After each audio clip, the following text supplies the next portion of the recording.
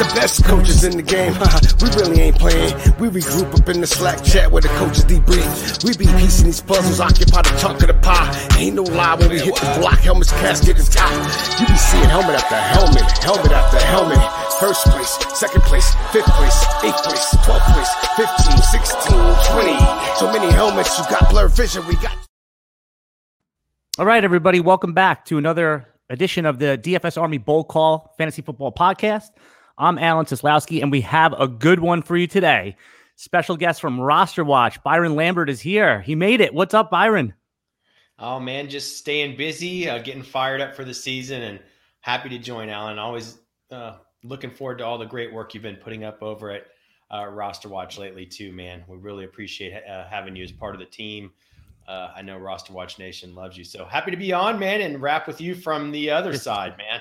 Yeah, this is cool. It's rare. It's rare I get to ride shotgun. You know what I mean? This is cool. Now, this is good for me. For many, there's some subscribers to DFSARMY who know about RosterWatch through some of the work I've done for you guys, the columns, but most of them know about it because of all the great rookie work you've done over the last decade plus, 12 years. And that really is my first question for you. Can you tell everybody about what you've been doing? How long have you been doing fantasy as a business or even as a full-time hobby for?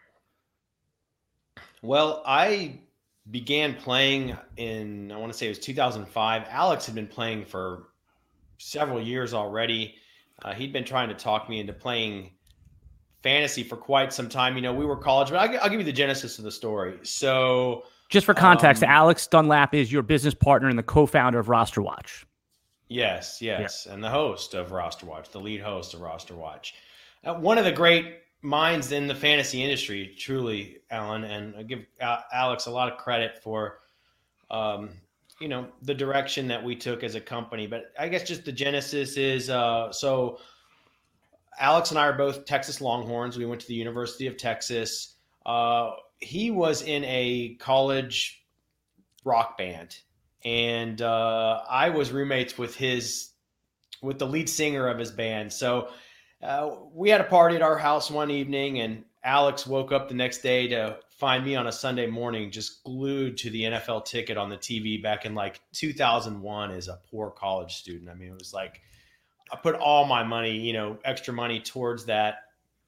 And so that's how our friendship originated. We didn't miss a Sunday of football together, I think, for 11, 12 years after that. We watched football every Sunday together. So I was kind of a purist. I was a huge Jerry Rice fan. I wanted to be able to watch the end of all of his games at the end of his career. Alex had tried to talk me into his home league for fantasy, and I just said, man, that's cockamamie. I'm a purist. I don't want fantasy to screw up my love for football. And then finally I took the plunge. I think it was 2005, 2006. It was the big LaDainian Tomlinson year. I actually was able to draft Tomlinson that year, but I was a noob. I was an amateur. I came out of the blocks slow that season, got swindled in a trade, in a desperation trade for LaDainian Tomlinson back in the day. And man, he went on, what turned out to be a historic tear. I could have probably made the playoffs just single-handedly with him, as bad as my team was in that inaugural year in my fantasy, career. So that is the genesis. And then in 2011, Alex and I had a couple of good friends that worked for the ESPN station local in Austin. And they approached Alex about doing a fantasy football show, or had kind of discussion with him about it. And, Alex said to me, he said, hey man, I'm interested, but if I was going to do this show, I want you to do it with me. Wow. And, I said, well, I'm at the point, by that point I was about 30 years old. I was in my late 20s at that point. And I just said, look, I'm at the point where anything I do at this point has to have some type of business aspect to it. I can't just be, putting a bunch of time into hobbies at this point in my professional trajectory, I guess is what we call it. That's what I always think. That's what's so good about you. I'm going to let you continue your story, is that even with your approach to fantasy, you're always like the adult in the room. You always have a very sane, logical approach. And then it seems like you have a history of that when you're talking about your decision to move forward with this as a business or as, as an upward trajectory. So it's interesting to hear you talk about this in a different context. You were always like this. You took a sane, logical approach. Yeah, I think it's a little bit just in my makeup. My grandparents were, self-made immigrants. They had like a family business. So I think I saw that from when I was young. And then I was an economics major at UT, and I got into mortgage banking out of college, and that led to, I say a brief career in sales, man. I sold everything under the sun, from mortgages to banking software to C-level bank executives across the country on cold calls to, I used to sell, in another life, I helped start a janitorial supply company in Austin, Texas. And sold truckloads of toilet paper. So, you'd be rich. You'd be rich today, right? If you sold toilet paper. Man, my buddies have been selling hand sanitizer like it's going out of style. Nothing's more humbling than sales. I mean, I remember even as a kid just knocking on doors. So you remember those dollar candy bars with the McDonald's coupon on them that everybody sold? I just remember, having a strategy, knocking on doors. So yeah, if you've done sales, especially in the early part of your life, there's nothing more humbling because you're told no a lot. And until you get to that point of success, you have to be prepared to be told no a lot. So my question... Yeah. My question for you then is, when did you get, because your unique position, RosterWatch's unique position in the marketplace, there's so many things that you do well, but your rookie evaluations, your boots on the ground approach to rookies, how did the decision to focus on that or that be a pillar of what RosterWatch has become today? Yeah, we've got to give a lot of credit to Alex on that one. We got in the business at the right time. The space wasn't overly competitive at that point. The analytics hadn't gone totally bonkers.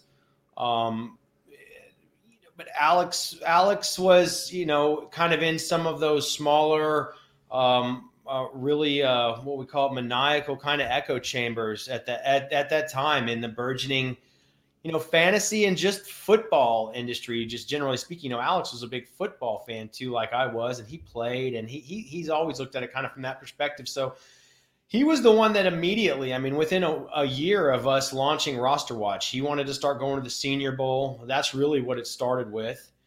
And then it turned into the Combine and some of these other scouting activities. And so I think we found out we were good at it. Having watched football, I watched football every week from when I was 5 years old. And I think I just had a pretty good inclination, especially at like the quarterback position.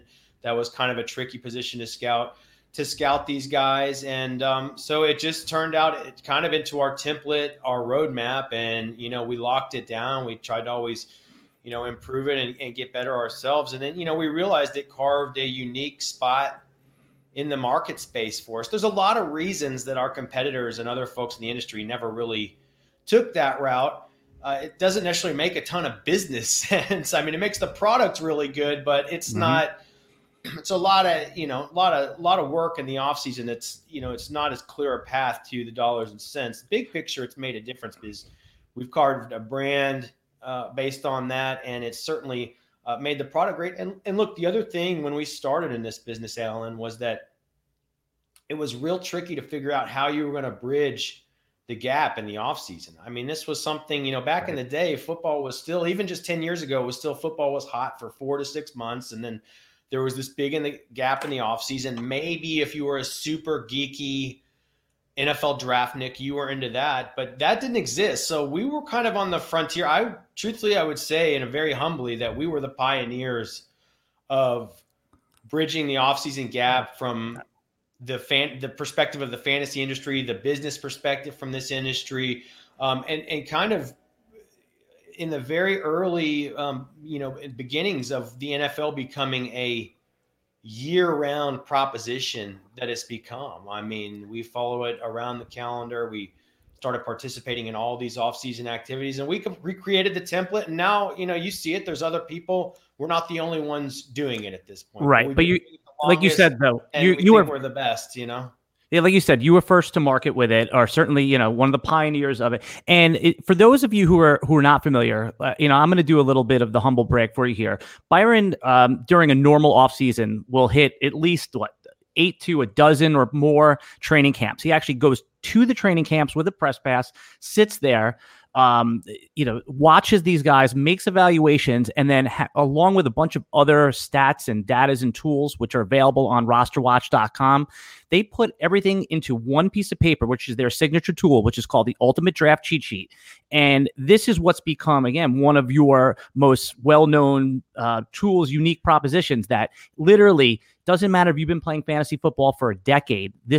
It's not really a ranking. What it is, it's a leverage against ADP. You could use it to draft. And what's really interesting about it is, in addition to experienced fantasy football players being able to use your tool, is that people that do no studying. My wife last year took the Ultimate Draft Cheat Sheet into a draft and finished in the top 3 and literally used your leverage against ADP. So I think that's what's really interesting, is that you have this year-round intelligence gathering operation that culminates into literally one 8.5 by 11 piece of paper. So how did that decision come to simplify all of these things that you do all year to literally, I know you guys jokingly market it as the simple sheet of paper, but how did this all come about?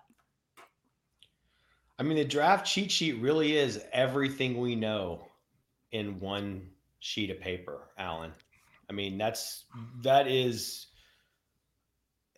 bottom line. It's that simple. I'll take some credit. That was my brainchild. So I decided to make a draft cheat sheet in, I want to say 2013. I just, I realized people wanted a draft tool. So much of fantasy is about the draft, right? That's what drives everything for the entire year, the entire season, are fantasy drafts. That's where all the action's at. That's where all the hype is at. That's when people need the most help. Is drafting their team. People don't do this year round. They got jobs, they got kids and everything. And so I tried to create a cheat sheet that really I could use in my own draft. And there was another version initially, I want to say in 2012 or 2013. It was like step-by-step kind of building your team. It was pretty easy. It worked pretty well, but it was the second year of designing that cheat sheet, I guess would have made it 13 or 14, where I just sat down and I just got to work, and it's just what came out of my mind, Alan. What is your because process? The hardest thing is cross-positionally. Yes. Identifying when everybody can give you rankings, but there's a lot of cross-positional decisions that you'll encounter during the course of your draft, and that's where you need help. And I think the other thing too, Alan, that maybe was, if you look at RosterWatch overall, we always tried to keep it simple, because our idea was, we're the geeks. Let us go crunch all the numbers, get all the mind-numbing headaches, do all of that work. Let's distill it and just give you guys the actionable, information or recommendations or picks. Really, it's about the picks, right? Ultimately, it's all about the picks that we're recommending. And so, the cheat sheet, the site, everything was designed in that light. Like, how can I make this simple where these guys, I've done all the research, it's all baked in here, and this just informs them what to do intuitively and simply. They don't have to do all the legwork, because from a business perspective, I mean, that's the main vein of the demographic that plays fantasy, are people in the office or people with kids and, other professional lives. They don't have time to do all of this legwork. Now, I know there's a portion of the demographic that loves to geek out, make all their own decisions, crunch all their numbers. But that's certainly not the mainstream. Like you mentioned, Alan, we got a lot of females playing, a lot of women playing fantasy now. I mean, Alex's wife is one using the cheat sheet. Your wife is one using the cheat sheet. My mom is one using the cheat sheet. My sister-in-law has one using the cheat sheet. That's it.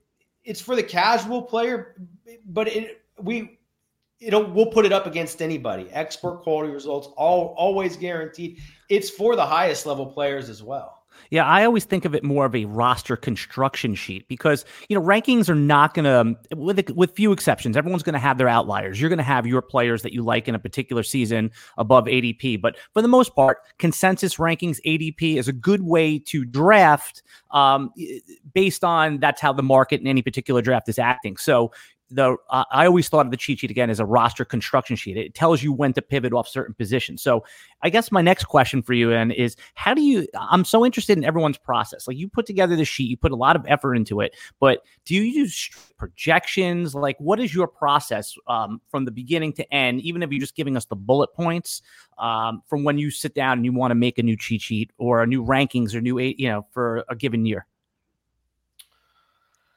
Well, I wish there was a silver bullet, but it is an incredibly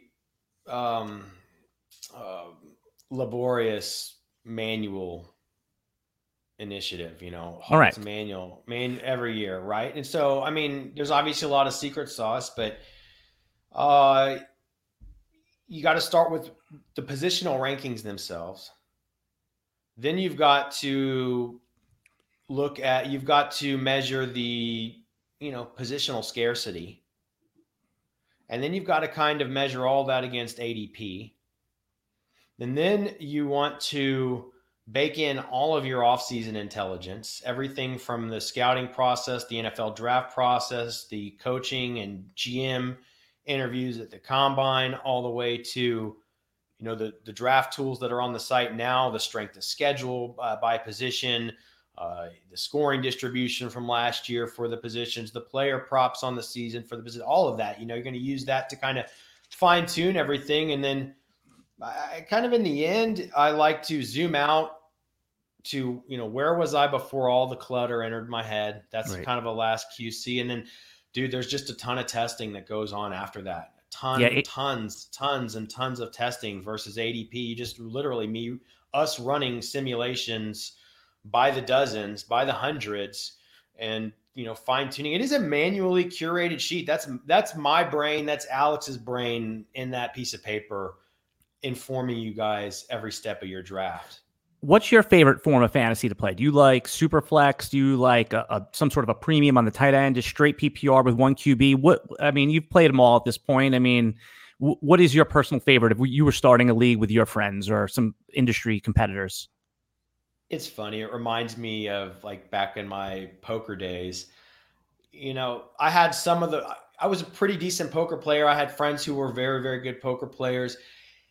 I like to play often and frequently, but I did have a group of friends that were wild good players, and they wanted to play, Omaha high-low. Like, they wanted to get into some really, really, really woolly games, right? And I would always ultimately, I liked a tough, difficult, action-packed game, but I would always find myself basically playing Hold'em. I think I look back and I think that's kind of how my personality holds true here in this situation, Alan. I like playing these days, man. I like a half-point PPR. I want either 3 wide receivers and a flex that's tight end eligible, or I want 2 wide receivers and 2 flex positions that are tight end eligible. I like having an IDP, one single IDP every week. You got to pick a player there. We do a captain in one of my favorite leagues that I enjoy. It's kind of like adding in. We took this rule from you, and now it seems like DraftKings and all them use it. But I have to admit, you were the original use a captain. And explain what the captain rule is, because I instituted this in my league 3 years ago, and people loved it. It was just a lot of work to keep up with it. But explain to people what a captain is, because this is a good rule. Yeah, so the way that we designed it was that every week, each owner in the league selects one non-quarterback starter. It could be a kicker or defense even. One non-quarterback starter that's designated their captain on the week, and that player gets double points on the week. So it's just another wild variable that can be a massive equalizer. It's like another excruciating flex decision every week. And the caveat is, Alan, you cannot use the same player 2 weeks in a row. That way, somebody has Christian McCaffrey from last year. They can't, you want to have still somewhat of a level playing field. So I enjoy that. And then last thing here, I did this flex draft I covered for SiriusXM, an expert draft here recently, co-hosted with the diehards, Bob Harris and Mike Dempsey. I did appreciate the fact that league, man, they went 3 wide receivers, 2 flex that were tight end eligible. I mean, that really blows out that roster. I mean, look, we do all this work. I want to be able to put it to use. I like a deep bench, man. I want 17 roster spots. I don't want I want to have to make tough, I like to have to pick up some bottom feeders, man, during the course of the season. That's what I do all of this work for. So I guess generally speaking, those are the kind of formats that, I play most frequently in. So as Byron said, he, in addition to being featured on the RosterWatch podcast, which I recommend you all subscribe to, and go over to RosterWatch on Twitter at RosterWatch, give them a follow. So much good information constantly being pumped out. What I wanted to ask you next was, with our last, 10 minutes or so here, was some rookie questions, some 2020 relevant fantasy information. And again, I have 1,000 questions for you, Byron. We can keep going as long as you want, but I want to be respectful of your time. But some of the rookie questions that I've gotten asked, that I'm just curious of your evaluation. So Jordan Love in Superflex Dynasty drafts is a player that a lot of people ask me about. And there seems to be a quarterback every year that goes way too late. Like last year, it was Daniel Jones. He was going in the second round of Superflex drafts. Is Jordan Love, from your observation and any study you've done on him, does he have a real chance, just even given his opportunity, that he's going to be fantasy relevant for years to come? Should he be a first-round dynasty pick? Yeah, Jordan Love has a real shot at becoming a bona fide player in the league. I mean, obviously not a can't-miss prospect. I saw him at the Senior Bowl. I told you, Alan, I'm good at scouting these quarterbacks. That's why I asked. Got a lot of quarterback evaluations right over the years when I've stood in the fire. You know me, man. I don't subscribe to groupthink. The thing is, I don't even pay that much attention to it. Alex is much more drill. I mean, being our lead product guy and broadcaster, he has to be totally in tune with the industry. To me, that's a lot of clutter. I listen to it at times, but I take a stand, man. I don't care when I'm on the opposite side of just about everybody else. I've done it with Josh Allen. I've done it with a whole slew of guys coming out of the Senior Bowl over the years. And I think Jordan Love was one of those dudes. And here's why. People have a knee-jerk reaction to, first impressions make a huge impact on folks. So you see Jordan Love in like the first day of practice, and maybe he's not popping to you the way that you want him to, or you see Josh Allen in the first day of practice, he's a little bit wildly inaccurate, and that becomes kind of like emblazoned in people's minds. If you watch the subtleties over the week, it's the guys who really got better over the course of the week is very, very, very important. And I'd say Jordan Love absolutely improved every day of during the week of Senior Bowl practice.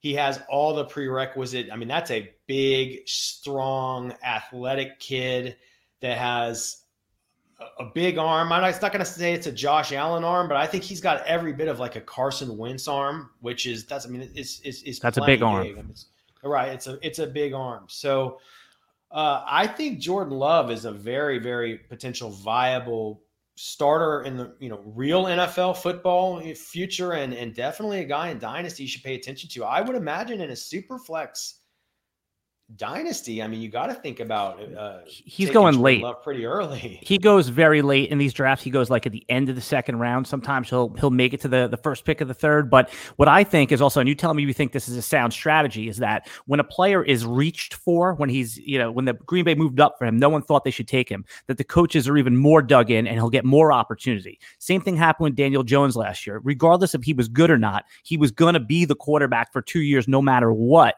versus someone like Dwayne Haskins, who was actually fell in the draft. And if he's bad early on, we may never see him again. Who knows? I don't believe that, but that sometimes plays a part in it for me, how I think of these guys. This was a targeted pick by LaFleur, right? I mean, They wanted Jordan Love. To me, that's informative. And the other guy that I'd say he reminds me of is Drew Lock.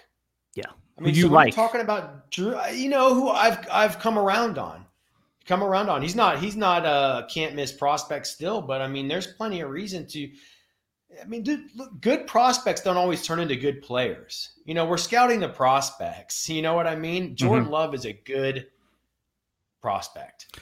Two more players I'll ask you about, Byron. And I just think that, you're good at identifying what you've called blind spots in ADP. And that's, again, what your cheat sheet is all about, is finding the blind spots. And again, I'm not sure on Sammy Watkins because he's continually disappointed everybody at every step of the way for fantasy.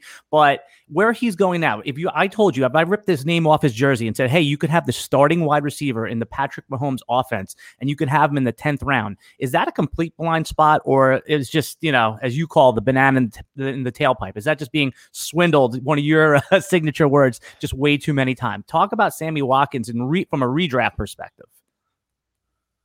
Really, really warmed up to Sammy Watkins, a guy that we have massive exposure to on the cheat sheets at RosterWatch.com, really because you don't have anything to lose by having massive exposure to Sammy Watkins. And look, I'm basically of the mindset of you and most other people that, generally speaking, like Sammy Watkins, kind of a disappointment in Kansas City. This isn't a guy we want to go, way out of our way for anymore in fantasy, right? But like when you're getting him as your wide receiver 5 in this abbreviated wacky year, where I really do think this is going to be like Andy Reid has always said that he wanted to run the Texas Tech offense, the Texas Tech version of his offense with Patrick Mahomes. This is the year I see it happening. I mean, in this just a wacky offseason, to me, it's going to be about hitching your wagon to the big time players like that, to the veterans. So for me, that's Mahomes. I think Mahomes they're going to blow people out. I expect Mahomes to put up big numbers this year. Watkins is the clear starter over Hardman and any of those other cats. So it's a contract year for Sammy Watkins. He took less money to stay in Kansas City. So I say, what do you have to lose? He may never be a weekly starter, and it may in fact be somewhat difficult to predict when he goes off. But I think like to have him on the bench, if you get in a pinch and you can put him in a good matchup. We had Therese Paylor, former Chiefs insider and lead reporter for Yahoo Football these days. He was on the podcast with Alex the other day, and I mean, he said he's all in on like a late round Sammy Watkins this year for those same reasons. So he's a trusted source, and I just think logic dictates it's a low risk, high reward play. You're getting a piece of Andy Reid and Patrick Mahomes that way. Yeah, and as Byron just said, again, I've told you earlier, but definitely go subscribe to the RosterWatch podcast. They have had a murderer's row of amazing guests. And one of my questions, which I kind of answered it myself, I should just ask it rhetorically at this point, is being that you're not going to be able to do your usual rounds of boots on the ground, what are you doing to making sure that you're staying up to date with intelligence? But the answer is kind of obvious to me. You're having on these elite connected reporters, and I've noticed an uptick in those type of guests. So I'm guessing that was strategic for this season. Yeah, it's unfortunate. This was going to be my 5th year on the road at training camps, and it's something that our listeners and followers and subscribers and everybody's fallen in love with. Yeah. I mean, it gives us great. Look, you asked earlier, the scouting element. It gives us a great product. It also gives us great content, right, Alan? So, yeah, and I've made so many relationships on the road at these camps over the last 5 years. It's disappointing for me. Fortunately, it sounds like regionally, Alan, I can't promise anything. Regionally, we may still have a few opportunities to get out to a couple of camps. I'm still holding out hope for that. The pads aren't coming on. We try to get to camp after the pads come on. A lot of times camps starting 3rd week of July. I don't usually go till August 1st because I don't want to waste Roster Watch Nation's time with intelligence from 7-on-7 drills like the first week of camp. I want to get there when the pads come on, especially the running backs. Very difficult to scout if it's not like real live action where they're, really going for it out there. So pads aren't coming on until really this next week. I mean, they're a couple weeks behind on that. So I'm hoping towards the end of the month, might be able to still sneak out regionally to a couple. Otherwise, yeah, to your point, we are just working our sources to the max. I mean, we've developed hundreds of great relationships and sources over the years from being at all these events, in the off season. So we're going to be tapping those on all the beats. And that's how we're going to have to supplement this year, Alan.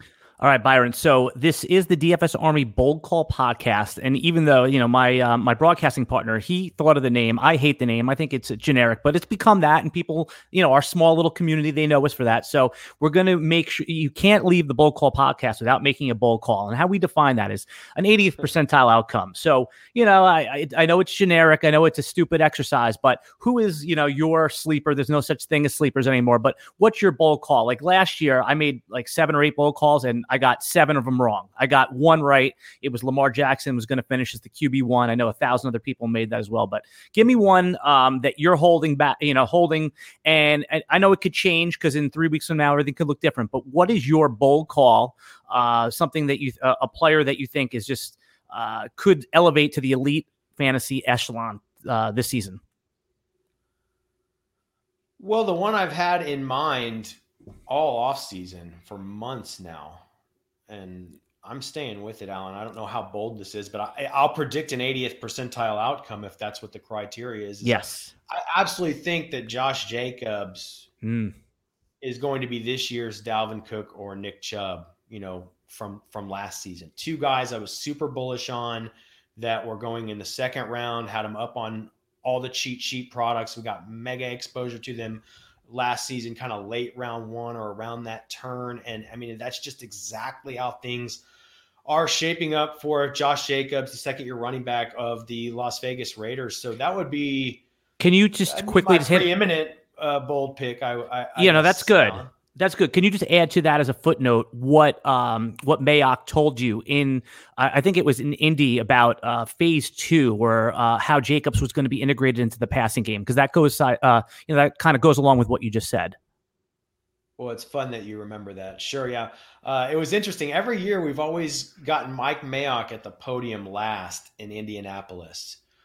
He's kind of always comes and puts the nightcap on all of the major interviews to the media for the week every year. So it's interesting to finally have him come up as a GM, the last, I guess, couple of years now, and get to ask him questions from that perspective. So yeah, I just asked him, I said, look, I mean, this time last year, all the talk was about Josh Jacobs being the best pass catcher in the entire, draft class. He had a great rookie season for you guys, but he didn't really showcase that capability. Like 20 catches or something close to that. That wasn't much his rookie season. What was your evaluation, and kind of, what do you think's in store for him on that front? And I mean, Mike Mayock unequivocally said, oh yes, we're entering phase 2 with Josh Jacobs, which insinuates, I mean, it didn't even insinuate explicitly. I mean, what he described explicitly meant that, he said, look, as a rookie, no matter who you are, even though Jacobs is extremely capable as a pass blocking prospect, it's just difficult to throw these rookies into that situation early on, into too many pass blocking scenarios, into too many known passing down scenarios, into too many third down scenarios.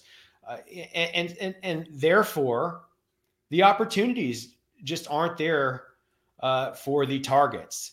And so Mike Mayock said, look, we know that Josh Jacobs can be a very good pass protector in this league. If we can get him on the field more for that, that's basically by default going to lead to more receptions. And yes, we know he's a very, very, very good pass receiver. Now, I think the Raiders have made a few moves subsequent to that you can maybe nitpick that narrative. But, I believe Mike Mayock because it's rational. It's a rational take that the running back they targeted for his 3-down capability in the first round 2 years ago is poised to make the big second-year leap, fairly uncontested by any other real bona fide players in that backfield. And we know he is an excellent pass catcher. And Alex, Alan, I'm looking at this mostly through the half-point Freudian slip. Half-point PPR and standard lens. So I know the guys on the PPR side of things are probably downgrading Jacobs a little bit because of the concerns there. But I just think that logic dictates a big step forward for Josh Jacobs in year 2 after what was already a good rookie year. And people are predicting that the Raiders might have the best offensive line in the league this year, Right. Alan. Yeah, no, that is unbelievable. And you said you were you got a chuckle out of that. Remember that you know that the fans of RosterWatch and subscribers to the podcast, like, we consume all your content. It's that's what's so great about. And I advise everybody that listens to this podcast to go over and take a listen to the RosterWatch podcast. You'll get addicted. You'll start listening to everything, and there's so much great content out there. So, Byron, I have kept you long enough. I could talk to you forever, but I will be merciful and let you go here. Just give everyone, they know to follow you at RosterWatch. They know to check out the site at rosterwatch.com. Anything else? They can hear you on SiriusXM. Is it going to be most weekends now moving forward? In-season schedule still a little bit up in the air, waiting for finality on that. The rest of August we will be on Saturday and Sunday nights, so you'll get us twice a week. We're going to be making 5 guest appearances a week on the channel as well. So I will be on with Jeff Ratcliffe tomorrow around noon Eastern. I want to say 11:30 Eastern. I'll be on with Bob Harris and Michael Fabiano for their show Fantasy Dirt tomorrow, and then I think Alex will actually be on Bob Harris's show this evening and on Friday as well. So yeah, I heard Fabiano. I heard Fabiano on the podcast, on the RosterWatch podcast. He likes you guys. I could tell. He gets a good kick out of you guys. It was fun to listen to him because he's like a fun, jovial personality, and it's fun to see somebody that is in mainstream football media really get the same sort of enjoyment out of you as your grassroots fans do. All right, Byron. Thanks again for coming on. He's Byron Lambert from RosterWatch. You know where to find them, and we put all of your information in the YouTube links in the comments below. And remember to like and subscribe to this podcast. Until next time, everybody, this is the Bold Call Podcast. We'll see you. Bye-bye.